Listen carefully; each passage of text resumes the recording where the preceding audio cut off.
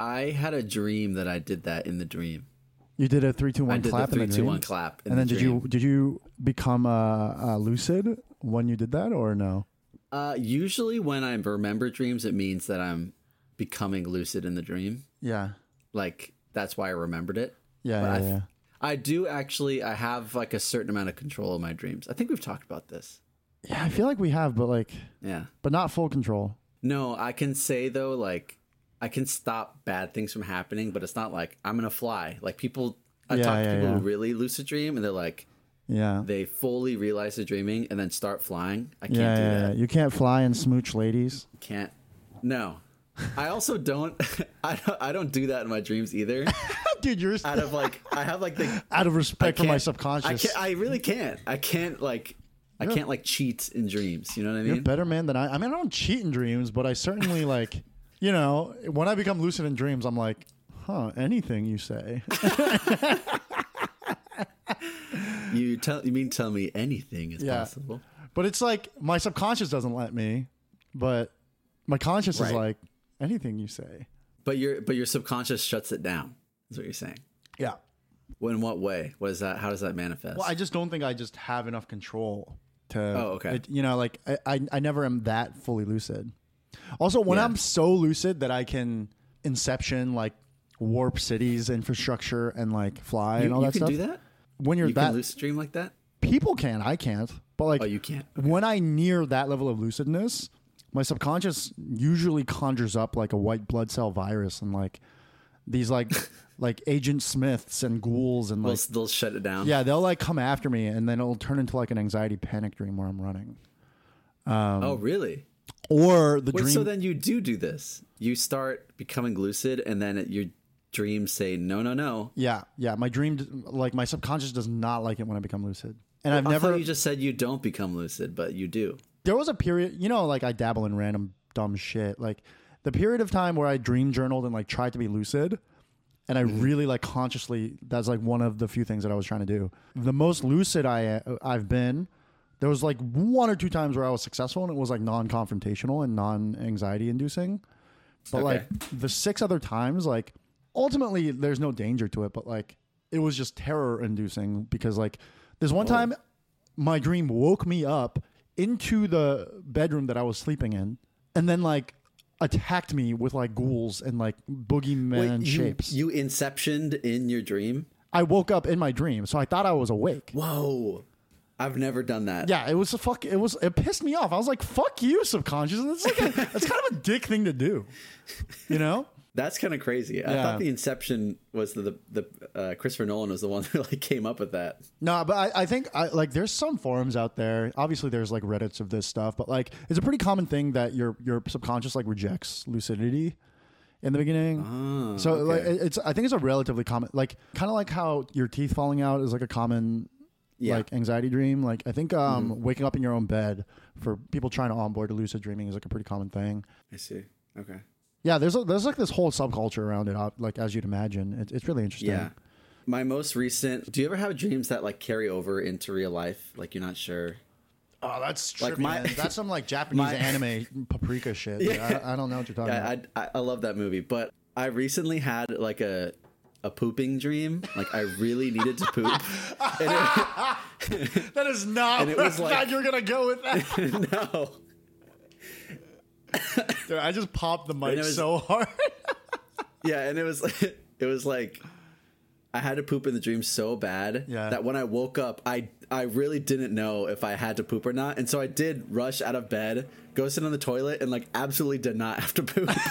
And it took me like a good 10 seconds of sitting there, be like, nope, that was just the dream. That is really insane because I mean, I regularly have I gotta pee dreams, and then I wake up and I'm like, oh, my brain was telling me I needed to wake up and pee. Okay, so that's odd that you dreamt that when you didn't need to. I didn't. I absolutely did not have any poop in me. Dude, would you mind not stopping sharing your screen? It's like sorry. It's like tripping me up. Yeah. Yeah. Okay. Thanks for the 101 on photography. Oh yeah, of course. Speaking of good dreams. Yes. This podcast, I know you all been dreaming about it coming back. And we're back again. Bro, your segues, man. Yeah. Anyways, this is Avatar the First Viewing. We have a theme song, and it goes like this.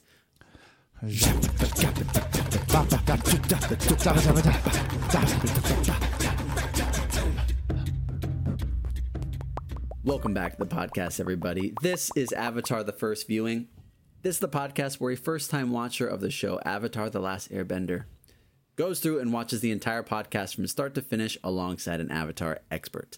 I am your Avatar expert, Eli, and I'm going to go close the window. You caught me off guard. I'm the Avatar newbie. My name is Peter. What's up?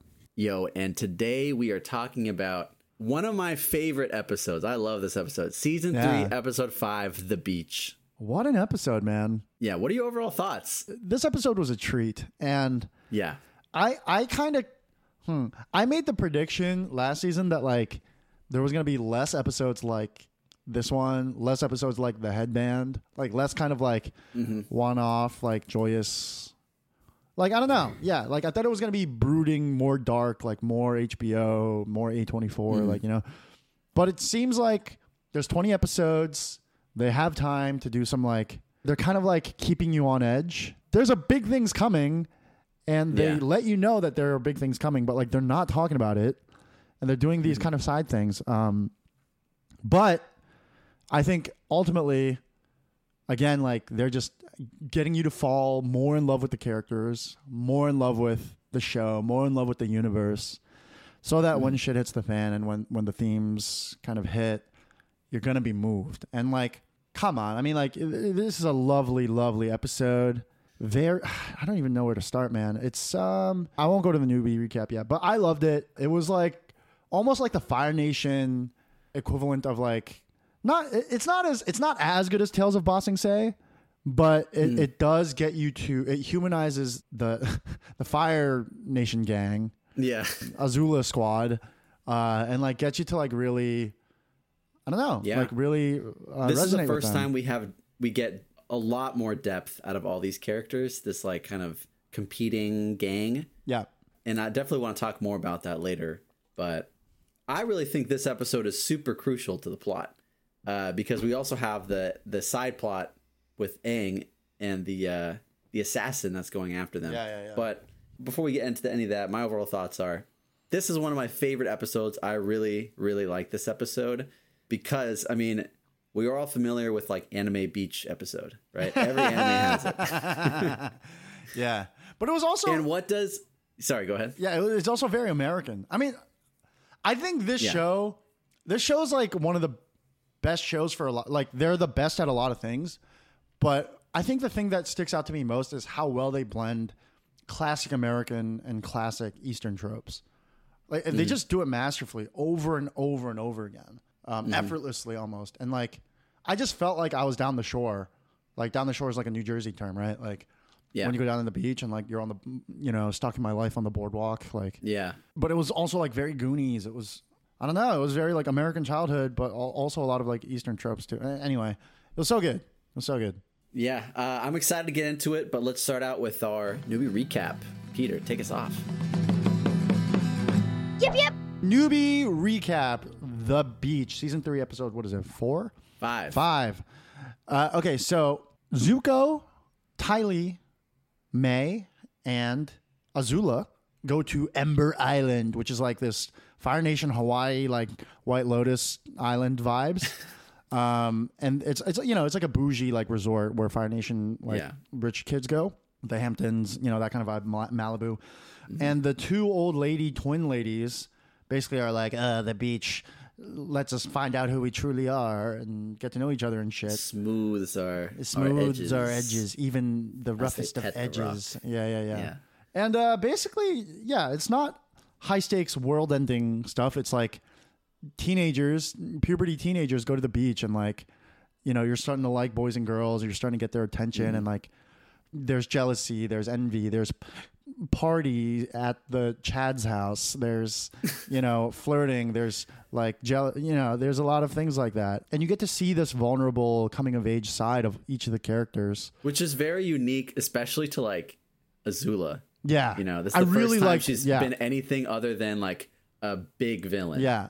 And to be honest, like she's pretty mature about it too. Like she's immature in a kind of a mature way. We can get into it, but yeah. So that's pretty much it. They go to a house party that these two like Chads throw.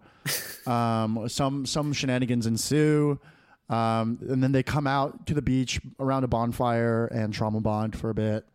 And you get to learn about each of their shit, which is really nice. And then they go back to the party and they like fucking trash it, which I thought was funny.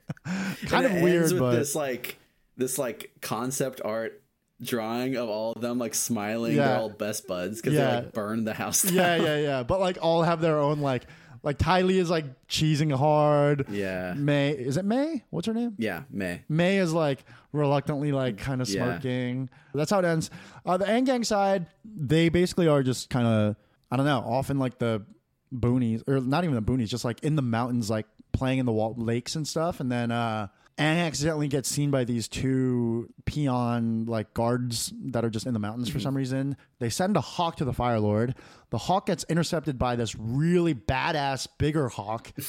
Like the messenger hawk just gets fucking moited by the assassin's hawk, because the assassin understood the assignment. He knows that he needs to find and kill the Avatar without the Fire Nation knowing that it's alive. Right? He's alive, right? So he tracks Aang down and starts attacking him, and we find out what the eye is. It's like this Cyclops, and the sound effects around it are really cool. We don't really know how it works yet, but it basically like laser fucking like piercing sonic boom shit, and it explodes. It's the same idea as Fireball from D&D. It's like you choose a point within range, and then explodes from that point. Yeah, right? But there is some sort of animation that implies that something shoots out. Shoots. Yeah, it's not instantaneous. It's not firing on the way there. No. Energy shoots out and it explodes from a point. Yeah. It's like this like big powerful explosion. Boom! It's a big boomy. Yeah. He's like a really much more intimidating foe than they've almost ever faced. It's the scariest enemy that they've shown. Yeah. And he's got these big metal boots on. I really like Toph's one line that was like, "You guys are gonna say I'm crazy, but I think a metal man is coming." Yeah. Because he's got these big metal boots.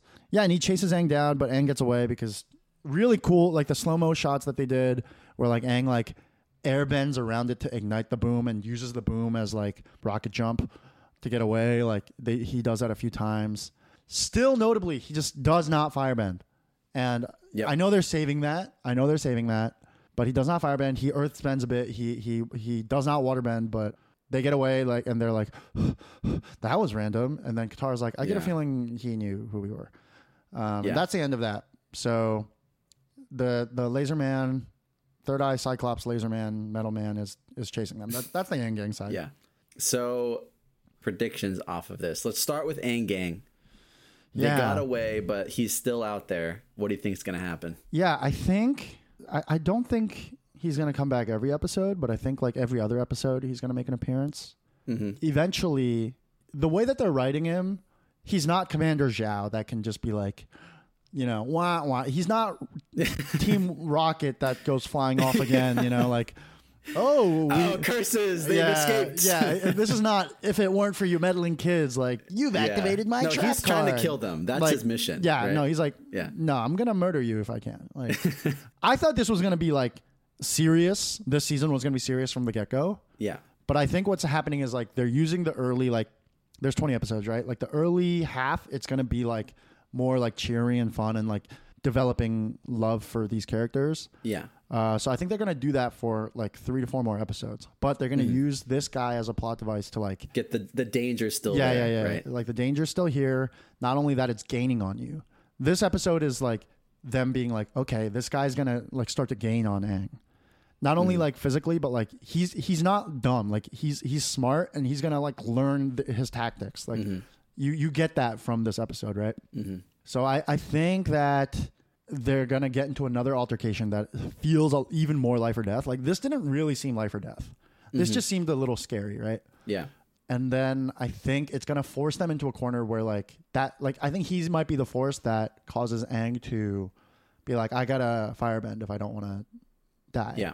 and like they're gonna like more because they're not even actively looking for a firebending master right now. No, but I think like they're gonna because to overcome this guy. This is his destiny. He still needs to learn fire. Yeah, that's my prediction. Cool. If it is one. All right, and then we have a lot more. Like we really sunk into Zuko, obviously the most, Azula, and then also Ty Lee and Mang. Why I said Mang. Mang is another character. May. Who's Mang? Mang, if you remember, the fortune teller was like the fortune teller's assistant, who was voiced by Toph. Oh, very specific memory. That's trivia right there. Hey, that's why I'm the Avatar expert. Anyways. Don't forget it. And don't you forget it. Yeah. A prediction for them. I mean, based on this episode, there's not much to predict other than like maybe like I think previously I predicted that like Azula is just like a 2-dimensional evil person and they just like in the resolution they treat her as such and just like have her like neutered and spayed in a jail cell somewhere. I don't necessarily think that's gonna be the case anymore. Yeah, I don't know. I mean, there are some developments. I think this episode is chock full of developments, but maybe that's me knowing the ending. But so we get a few new things, bro. Like what plot thing? I mean, based off of what this episode gives you. Okay. Well, let me think this through. So let's kind of go through their fucking baggage. Yeah. May says that she had a great childhood, so she doesn't complain, blah, blah, blah. And then she's like, as long as I behaved and was, didn't speak until spoken to, like she was an only child, got a lot of attention and like had a good life, but like certainly has a chip on her shoulder about how she needed to like be proper silent girl. Yeah. Well behaved. We can like the viewers can resonate, or at least one of the archetypes of the viewers, right? That's why she's afraid to like emote, express herself, or really care about anything. She's like bad at like resonating and becoming passionate about stuff. Zuko accuses this of her many times. She's like, you don't care about anything. She just even when like her like primary mission of like tagging along with Azula and going after the Aang gang, like when she was in the Earth Kingdom and they like kind of cornered them. Yeah, she was like, go ahead. Yeah. So I think apathy can be a good defense mechanism to being hurt, and she shows that here because when Azula calls it out really bluntly and directly, she does get fired up a bit, which like turns Zuko on. He's like, I like it when you express yourself. Mr. Hothead. Yeah, Mr. Hothead. And then Mr. Flameo. I actually thought Ty Lee's shit was the best because she seems like the most healthy. So her thing is that she has 5 or 6 other sisters that look exactly like her. Like it seems like she said like I barely even knew, like the parents barely even knew their names apart or something like that. Like she joined the circuit. They like all fucking rip her apart. They all like bully her. And she's like, well, I joined the circus because I didn't want to be just a part of a set. Like I wanted to do my own thing, which I get that. You can kind of tell that like they're shitting on her because she's always like happy-go-lucky and joyous, but like you can also see that like that was something that she developed because like it was tough for her sometimes, and like that's was how she coped or something. So that's her thing. Azula is one. It's like she's a bit jealous, and you see this in a lot of like strong like outspoken girls at that age, where because they are like more extroverted, more like charismatic, blah blah blah, like boys find that intimidating and would rather go talk to the giggly bubbly Ty Lee type. So she finds that a little jealous. She says as much at the party to Ty Lee, but she is also either open-minded or psychopathic enough to get advice from Ty Lee and immediately try laughing at jokes that aren't funny and complimenting the Chad guy on his strong arms. This episode basically just shows that she's a fucking weirdo. Like even outside of like the Aang gang context, she doesn't know how to like act normally. Besides being around her family and being praised. Around other people, she's not well socialized. She's got, in Korean they call it 공주병 or like 왕자병. It's like the prince syndrome or like princess syndrome. I guess that's kind of intuitive. Right. Like basically like she's used to being doted on or like being praised. And like her weirdness is very like, her being obsessed with like world domination is like very contextually makes a lot of sense in her family, you know, and it's fine. But it's like, dude, you're at the beach. Like, what the fuck? like yeah, chill. Yeah. That's basically her arc this episode is like, hey, maybe chill out a bit. Yeah. But then you also learn that she's held on to the fact that like Zuko's mom loved Zuko more than her. Her mom too. Or that's what I meant. Yeah. Their mom loved Zuko more than her. Yeah. Which is a very common Asian daughter in a male. Dude, my sister has said the same shit to me. Like, really? Okay. Yeah. It's not even that like my mom loved our mom loved me more than her, but it's like there's a different treatment type of thing. Okay. I'm not really aware of this. I'm curious about like this not stereotype, but I'm not sure what to call it. Archetype? Yeah, phenomenon. It's definitely not just a Asian thing or not just a Korean thing, but like, you know, traditional patriarchal societies value, especially like East Asia, they value sons more, right? So my mom wasn't like that or like blatantly like that, but like there are some certain things that bleed through, right? And I think this is like, you know, in all societies or all modern societies too, but like I would say my extended family, like my grandma and my grandparents, my aunts and uncles, like they slightly had this, I mean, they showered us both with love, but like my grandparents definitely favors like sons and like show that like just like little things they'll say are like, you know, very like lifting you up and like praising you to be this like grandiose big person in the future. Like your success is more important to them than a daughter's success. Yeah. Okay. And like maybe they'll like give me the last piece of fruit more often or something. Okay. I don't know. Like it sounds stupid to like say it like that, but like, you know, stuff like that. So here's like a good example of this is an anecdote that my sister told me, and like this is probably too personal to say on a podcast, but like whatever. Sorry, Holly. Or fuck. Sorry, sister. Sorry, sister. So like we grew up like immigrant family, like we grew up like, you know, like paycheck to paycheck, like we were financially like pretty strapped like growing up. So when my sister was like 16, 17, when you get like your permit license in Jersey, you basically have to go on like 6 hours of like trained driving or something before you can get your parent. Yeah. With somebody, right? Right. Okay. So in Jersey, what you do is like you call up a school and have like an instructor like do it. Oh, okay. But that costs like several $100s, right? To do that whole thing. And my mom told my sister that like they're too strapped and like she can't really afford it. Like we can't really afford it. So like, I'm sorry, but please understand, right? And my sister like was like, yeah, like what can I do? Our family is like strapped. So she said no, or like she understood and like she didn't do it. When I was 17, similarly, my mom was like, Peter, like we're really strapped. I'm sorry. And I just was like, no, I'm not taking that. I'm not taking no for an answer. Like there's no world in which like I don't do this. And I think that like really struck her.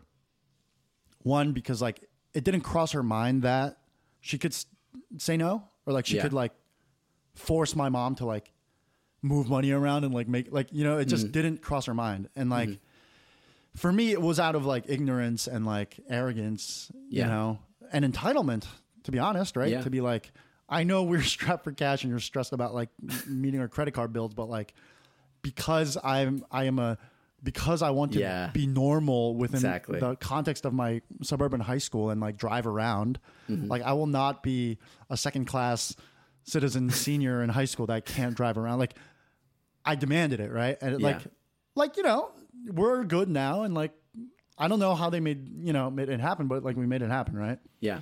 And it's not so much that like what shook my sister isn't so much that like my mom allowed it for me, but not for her. That would be too simple, right? It's more that like, she was like, what is it about our personalities and the way that we were raised? And like the what was it about the messages that are ingrained in me versus her that like allowed me to feel confident and comfortable pushing for it and her not, right? And like that might be like some innate like gender differences, like assertion versus assertiveness versus not. But like there's certainly, I think, aspects of like me being perhaps more praised for being a go-getter, being you know like all those things you felt that gained you the confidence to do that. Yeah, right. And I think this is one silly anecdotal example of when we were kids, but I think like this is very much similar to probably the way that Azula feels for Azula. Yeah, because even though she feels she's merit-based, has done better than him consistently, she was better than him at everything, mom still gives Zuko more love. Right. And I don't necessarily know if, I don't know, maybe my sister feels that my mom gives me more love, but I would not see it that way, but like Zuko probably doesn't either, right? Yeah.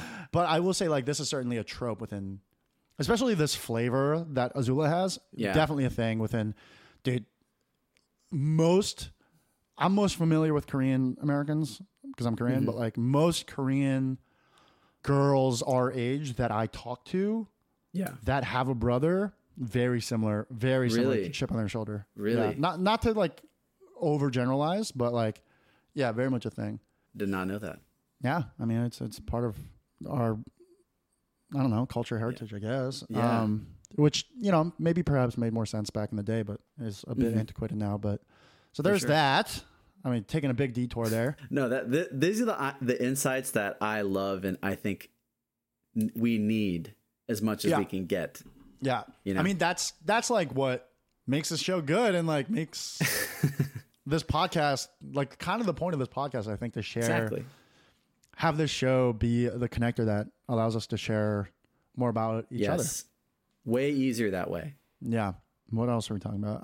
Zuko, nothing too new about. It's more of the same. It's not that you don't learn more about him, but something we should have talked about is when they get kicked out from the party, Zuko gets kicked out first, I think, for throwing a tantrum about May talking to some other guy.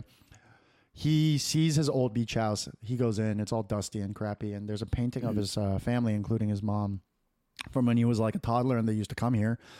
And he brings some of that shit down to the bonfire to burn it, which is like so fucking emo, dude. Like, him and May this episode were so emo, dude. Emo together. So emo together, but also against each other. Like, come on. Because he burns it, and then Ty Lee basically calls him out immediately. He's like, he's like, I don't care about this. Like, yeah, you do, Zuko. Like, why are you doing this? You know, I like that Ty Lee this episode wasn't like, she had a spine. I like that. Yeah. You know, and she was her own person despite being, or not despite, but like, like I think maybe in the past they kind of portrayed her as like maybe being a filler, like NPC, but like she was her own person. She was like, yeah, you do, Zuko. Like, why are you doing that? Like, because that is weird to just burn your family portrait. Exactly. Yeah. Including like he definitely really misses his mother. Yeah, exactly.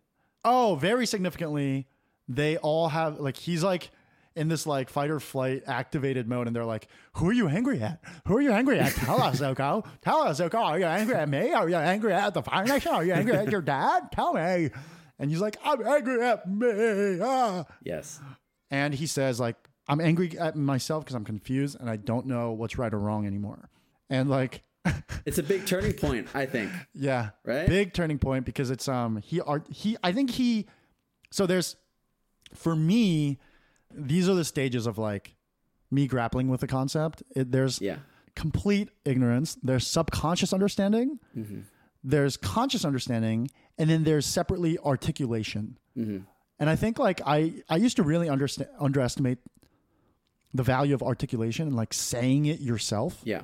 But like as soon as like there's a moment when you cross from subconscious to conscious understanding. For me, where like, I'm like, fuck, I have this thing that I'm not admitting to myself. Yeah. And I know it, but I don't put it to words. As soon as I put it to words, whether it's a journal or out loud, even in an empty room, like it feels different. There's something psychologically different. And that's kind of what happened here. Right? Zuko's been grappling with it. I think he's been sitting in conscious awareness since like Lake Laogai, probably, when Aya was like, confront this shit. Yeah. But now is like when he's articulating it. And I think this is where he'll start to really like maybe actually start taking action on it. So you think this is going to be like next episode would be he's like, I need to go kind of thing? I think he's gonna. Well, I think his hairdo was different or something. What was different about his hair? It's getting longer. They animated it longer, and I think they're symbolizing. They're using his hair to symbolize his psychological transformation throughout this entire show. Like the sound of that. Very thesis-y. Yeah, so it's getting longer, and I think maybe they do like one big change when he metamorphosizes into like from a caterpie to a final form. But yeah, I think he's actually going to start. I don't think he knows what the first step would be, but like starting to do stuff to actually take action on like figuring out what do I think is right or wrong. Because right now he's just been like toiling in his head, right? Mm-hmm. Maybe that'll look like calling on. I don't think he would. Maybe he'll call off the assassin or fight the assassin, but the assassin is like, once I RoboCop, once I have assignment, I must finish, even if you say not to. Third eye zap. So you think he might defend Aang from the assassin? Here's going to be a bold prediction. I'm going to say he tries to stop the guy, but the guy says no to Zuko and keeps on going to kill the Avatar. And then eventually they stop him together. And that's when they join up. And that's when they join up forces and coordinate for their fight on the day of the thing. And there's going to be an episode around it where like Sokka's like, "Are you crazy? He's the enemy." And then Katara's like, "Yes, but what about the thing that I like his face? Healing. He needs healing." Yeah, he's changed. Look at his hair. Yeah. Blah. And then Toph is like, "Whatever you think." Yeah, Toph is like, yeah.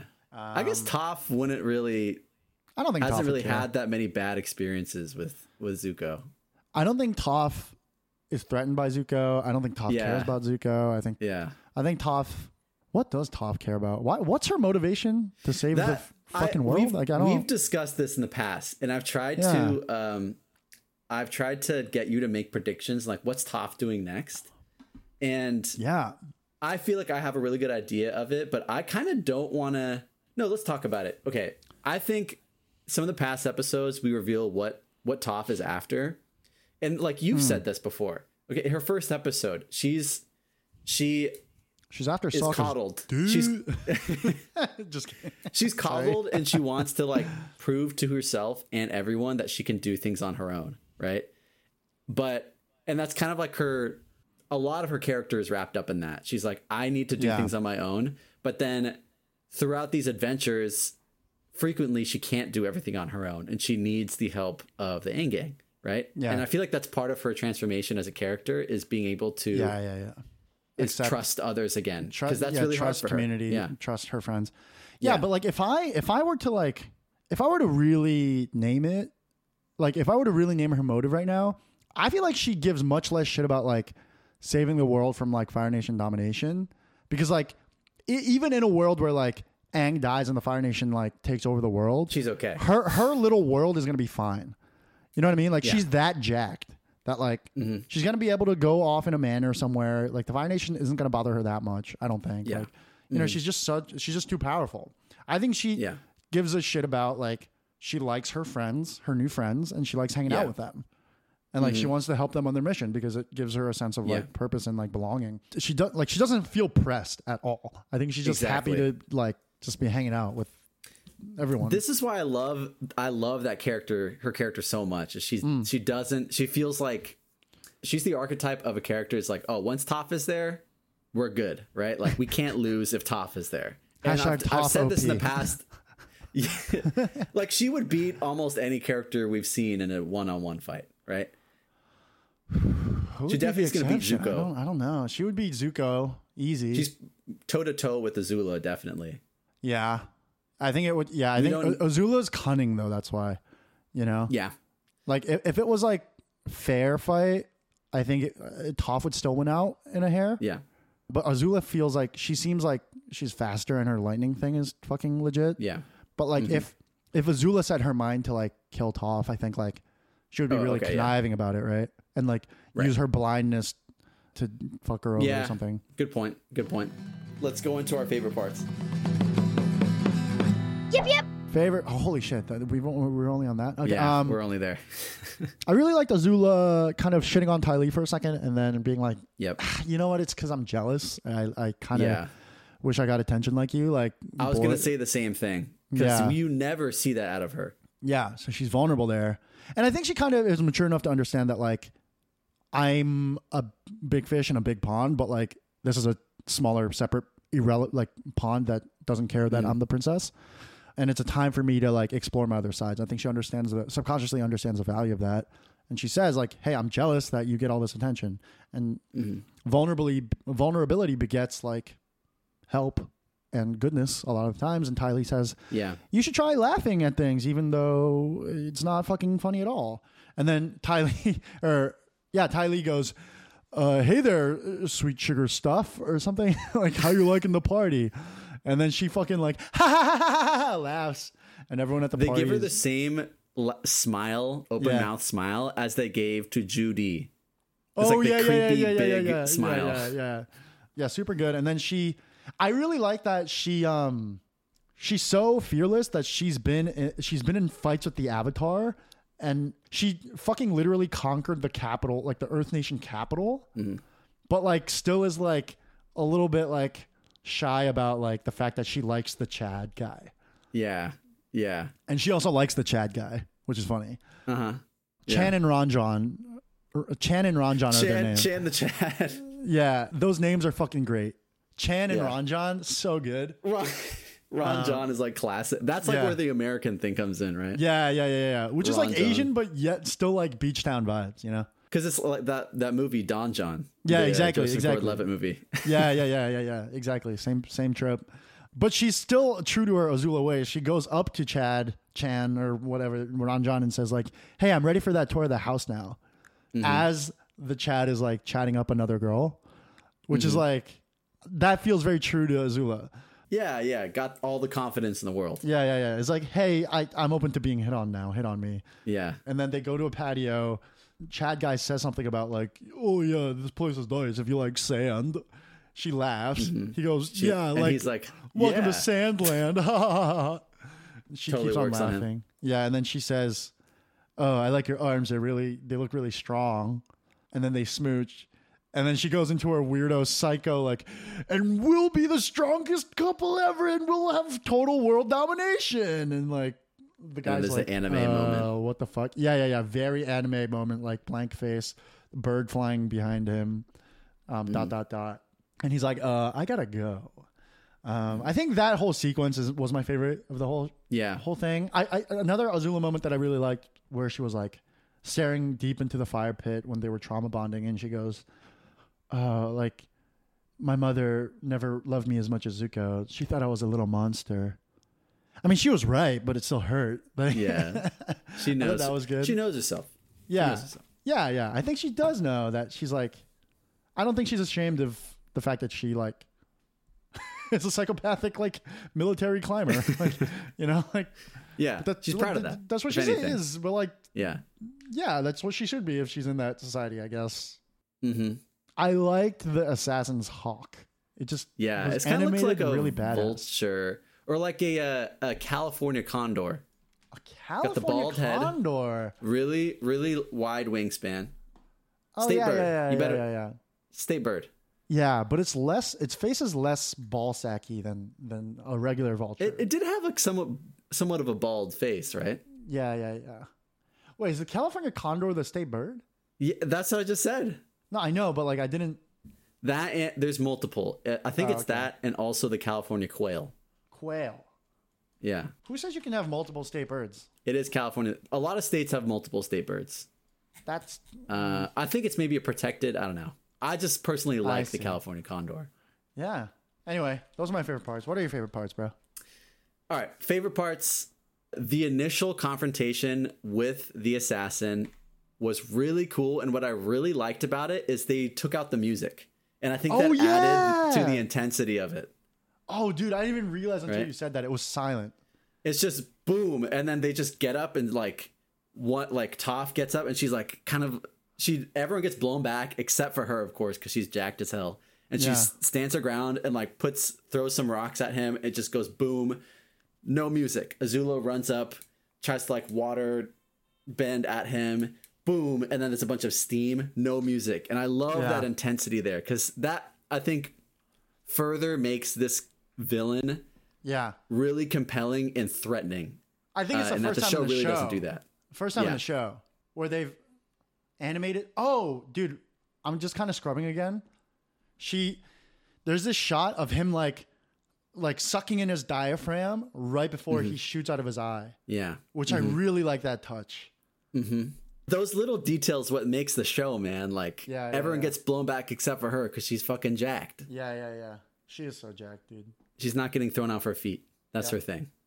And then I love the shot of like when they first get to the beach. This shot of Ty Lee when she like flings her hair back and like all the guys are like providing the shade for her and stuff. Yeah. This is like a sexual awakening moment for like boys across the United States. Dude, it was very anime. Yeah, dude, for real. It was a very beach episode, anime beach episode. Like they did a nod to the fan service episode.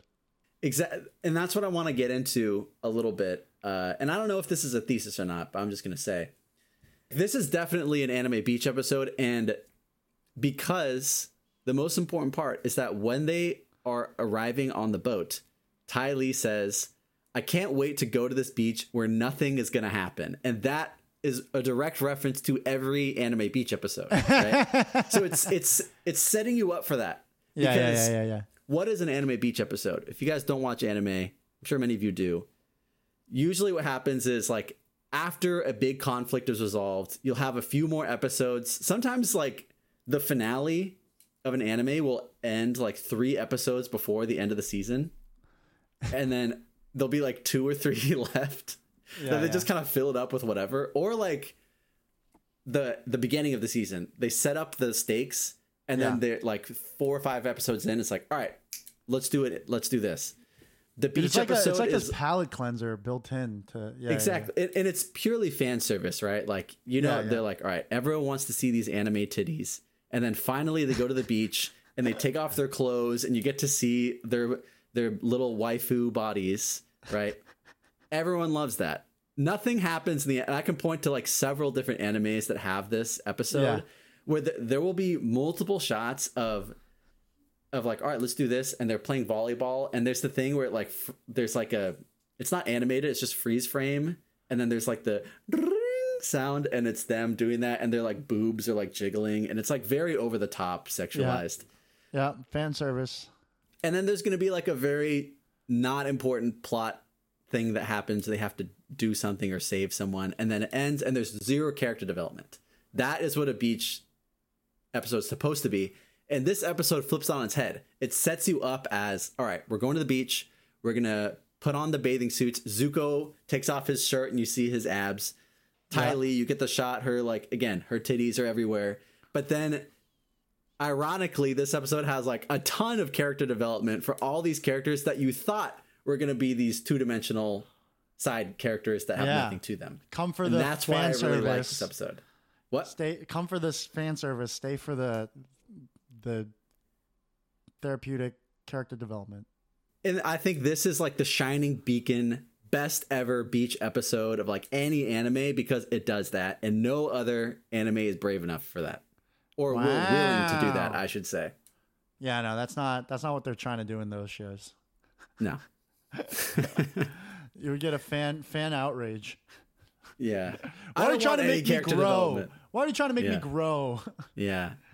I just want slow motion. They're playing volleyball. They're swimming. Yeah. They're laying on the beach, right? Yeah. That's all it is. Anyways, I have a fun little thesis that I'd like to share. Do you want to do that, or do you want to do you have any dislikes? I feel like dislikes. Yeah. Okay, let's go dislikes. Yep. You go first. Oh, I thought it was a little silly that Aang got caught. Like those Fire Nation guards saw Aang. Like I feel like they should be more careful, but I think that's me being nitpicky. Yeah. They would have theoretically they should have scouted out the island a little bit more. Yeah. And they're also kids. Another detail about that in previous seasons, the Fire Nation soldiers had sort of like a same face sort of thing. Yeah. Now even these characters that kind of one off, they're more distinct looking, right? These two guards. Yeah. Well, I think you talked about this before, where like before Fire Nation, they were just stormtroopers. Yeah. You know, they were kind of like not humanized. Yeah. I think one, it makes sense because they're like off their own soil, right? They're these hardened soldiers that are very replaceable conceptually. But now, like, I think because this show is trying to like say something about the nature of war, like they want you to like feel the humanity of like. Yeah, these are just some like these are kids, you know, they're like interns. They look pretty young. Yeah. And it's like they're probably just paid to sit around all day by the Fire Nation. Yeah. And also like this is what they're supposed to do. Yeah. You know, like, oh, you're a good boy, like go fucking work for the national military, you know? Exactly. Dislikes for me, I really like this episode. I can't really. It's a good one.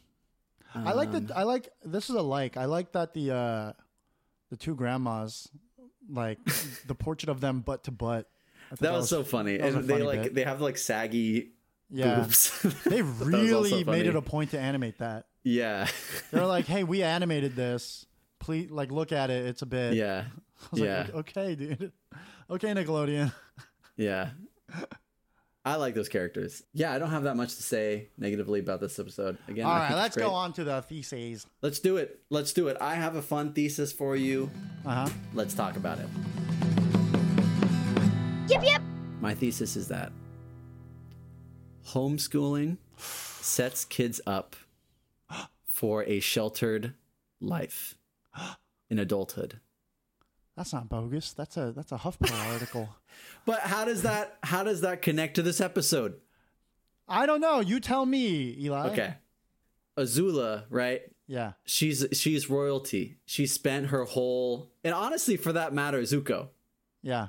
They're not very good at socializing, right? They grew up in their palace behind the walls, training with their people who are close to their parents. Yeah. And they're good at impressing people. They're good at impressing their parents, impressing these two old crones. But the second they get dropped into the real world, they're the outsiders. They don't know how to behave. They don't know what it's like to talk to ordinary folks. Zuko has had to learn this the hard way in season 2. Right. And again here in season 3. And it's seemingly like Azula has never done this. She's never been outside in a non-military capacity to socialize. Yeah. So that's my thesis. It's a good thesis. And it's like you can tell that like Azula gravitates to the volleyball thing because she's familiar with the language of competition. And she knows how to climb back to the top of the hierarchy through that. But she doesn't. She's frustrated because she doesn't know how to be at the top of the hierarchy of just sitting around at the beach where no one knows her. But she is cunning and she is smart enough that like she just like learns the tactics from Ty Lee. Yeah, which works for a second and then doesn't work. Right. What's your thesis? Okay, I'm gonna take your kind of homeschooling thesis and kind of like project my own thing into it. I think that travel, moving. One must leave their birth community. One must leave their community to truly find themselves. Okay. Talk more.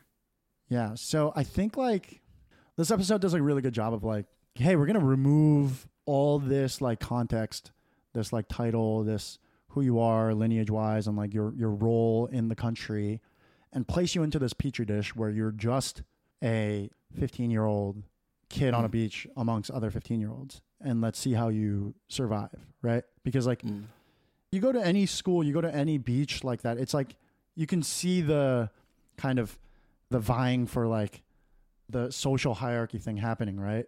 And I think like it tests them. I mean, that's the whole point of the episode and what the ladies talk about is like it washes away everything and makes you figure out who you are and what you gravitate to and what you like and what your true character is. And I think what I'm drawing from that is like, if you've just been a princess all your life and like you've been granted this like injected, like you just inherited the ability to be like confident.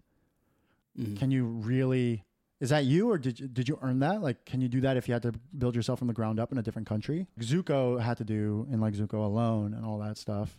Yeah. And I think connecting that to the real world, like I think moving schools a bunch for me, like that really brought that out in me. I think traveling to different countries kind of is always helpful for me to like reset, to figure out like what my values are and what I care about, because it's easy to just soak up. When I'm in New York, I care more about my career. When I'm in LA, I care more about my mental health and like how I look. Yeah. Like I'm more vain, you know, like I'm very mimetic. It's like who you are.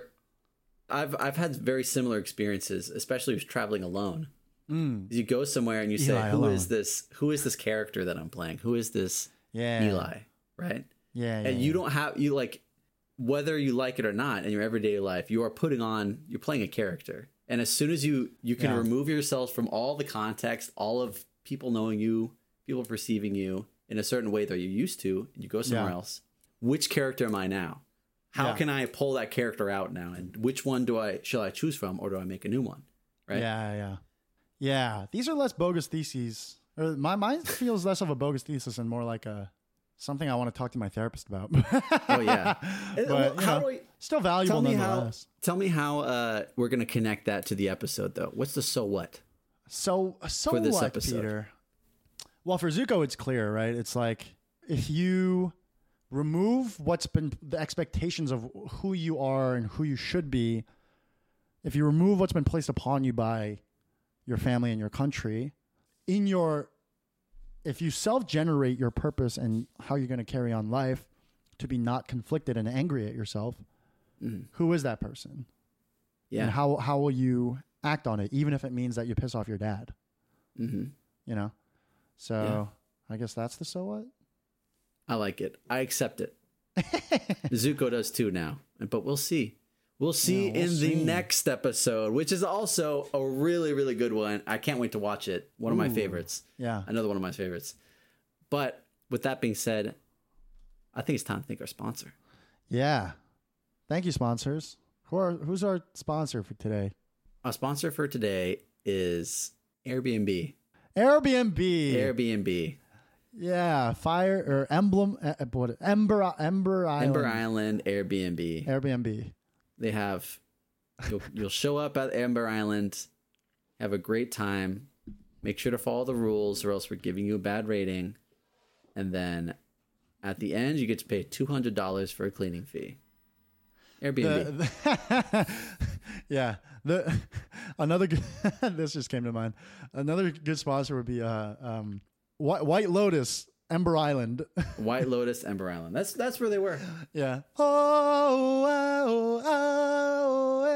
You know that? Man, I can't wait for season 3. Of course. Yeah. It's good. Of course. I loved both seasons. So good. I would like to see a White Lotus Ember Island. Wouldn't that be fun to have these characters on a show like White Lotus? Yeah, it's like, someone killed the something. And then, they got to do a little murder mystery. Not a murder mystery, but like, for the viewers, it's a murder mystery, I guess. Murder mystery, but the murder doesn't happen until the very end. Yes. If you guys haven't seen it, check it out. Check out Airbnb.